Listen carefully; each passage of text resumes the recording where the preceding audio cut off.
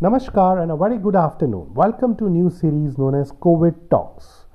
COVID Talk में हम बात करेंगे लोगों से उनके एक्सपीरियंसेस के लिए as they fight COVID-19. People facing challenges during lockdown, innovations happening during lockdown, and some positive efforts being done by people around us. इस सीरीज को शुरू करने के लिए सबसे पहले आज हम बात कर रहे हैं श्री गिरीश उपाध्याय जी से।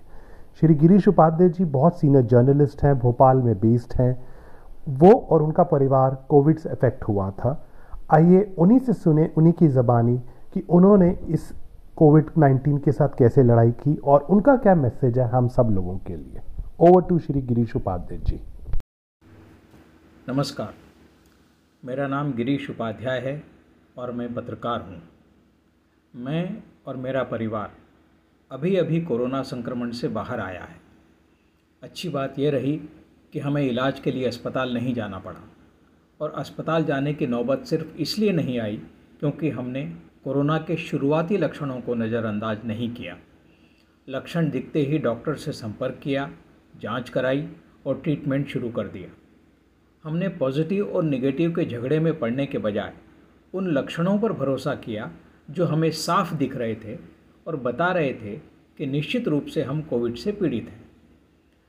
हमारा अनुभव कहता है कि अव्वल तो आप इतनी सावधानी बरतें कि कोरोना आपके दरवाजे तक आए ही नहीं, और यदि वह आ जाए तो फिर उसकी तरफ पूरी चिंता से ध्यान देकर तत्काल इलाज करवाएं।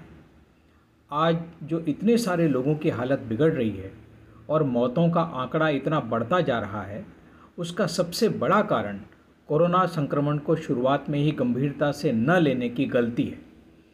ये गलती लोगों की ज़िंदगी पर भारी पड़ रही है। आप न टेस्ट से घबराएं और न ही इलाज से।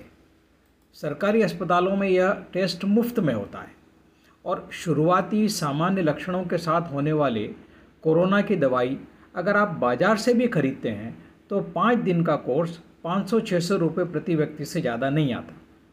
यानी समय पर शुरू कर दिया जाने वाला इलाज सिर्फ 500 रुपये के बदले आपके लाखों रुपए बचा सकता है और शायद आपकी जान भी।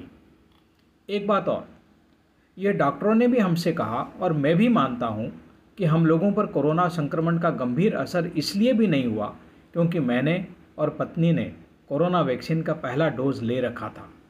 इसलिए आप भी जितनी जल्दी हो सके वैक्सीन लगवाएं।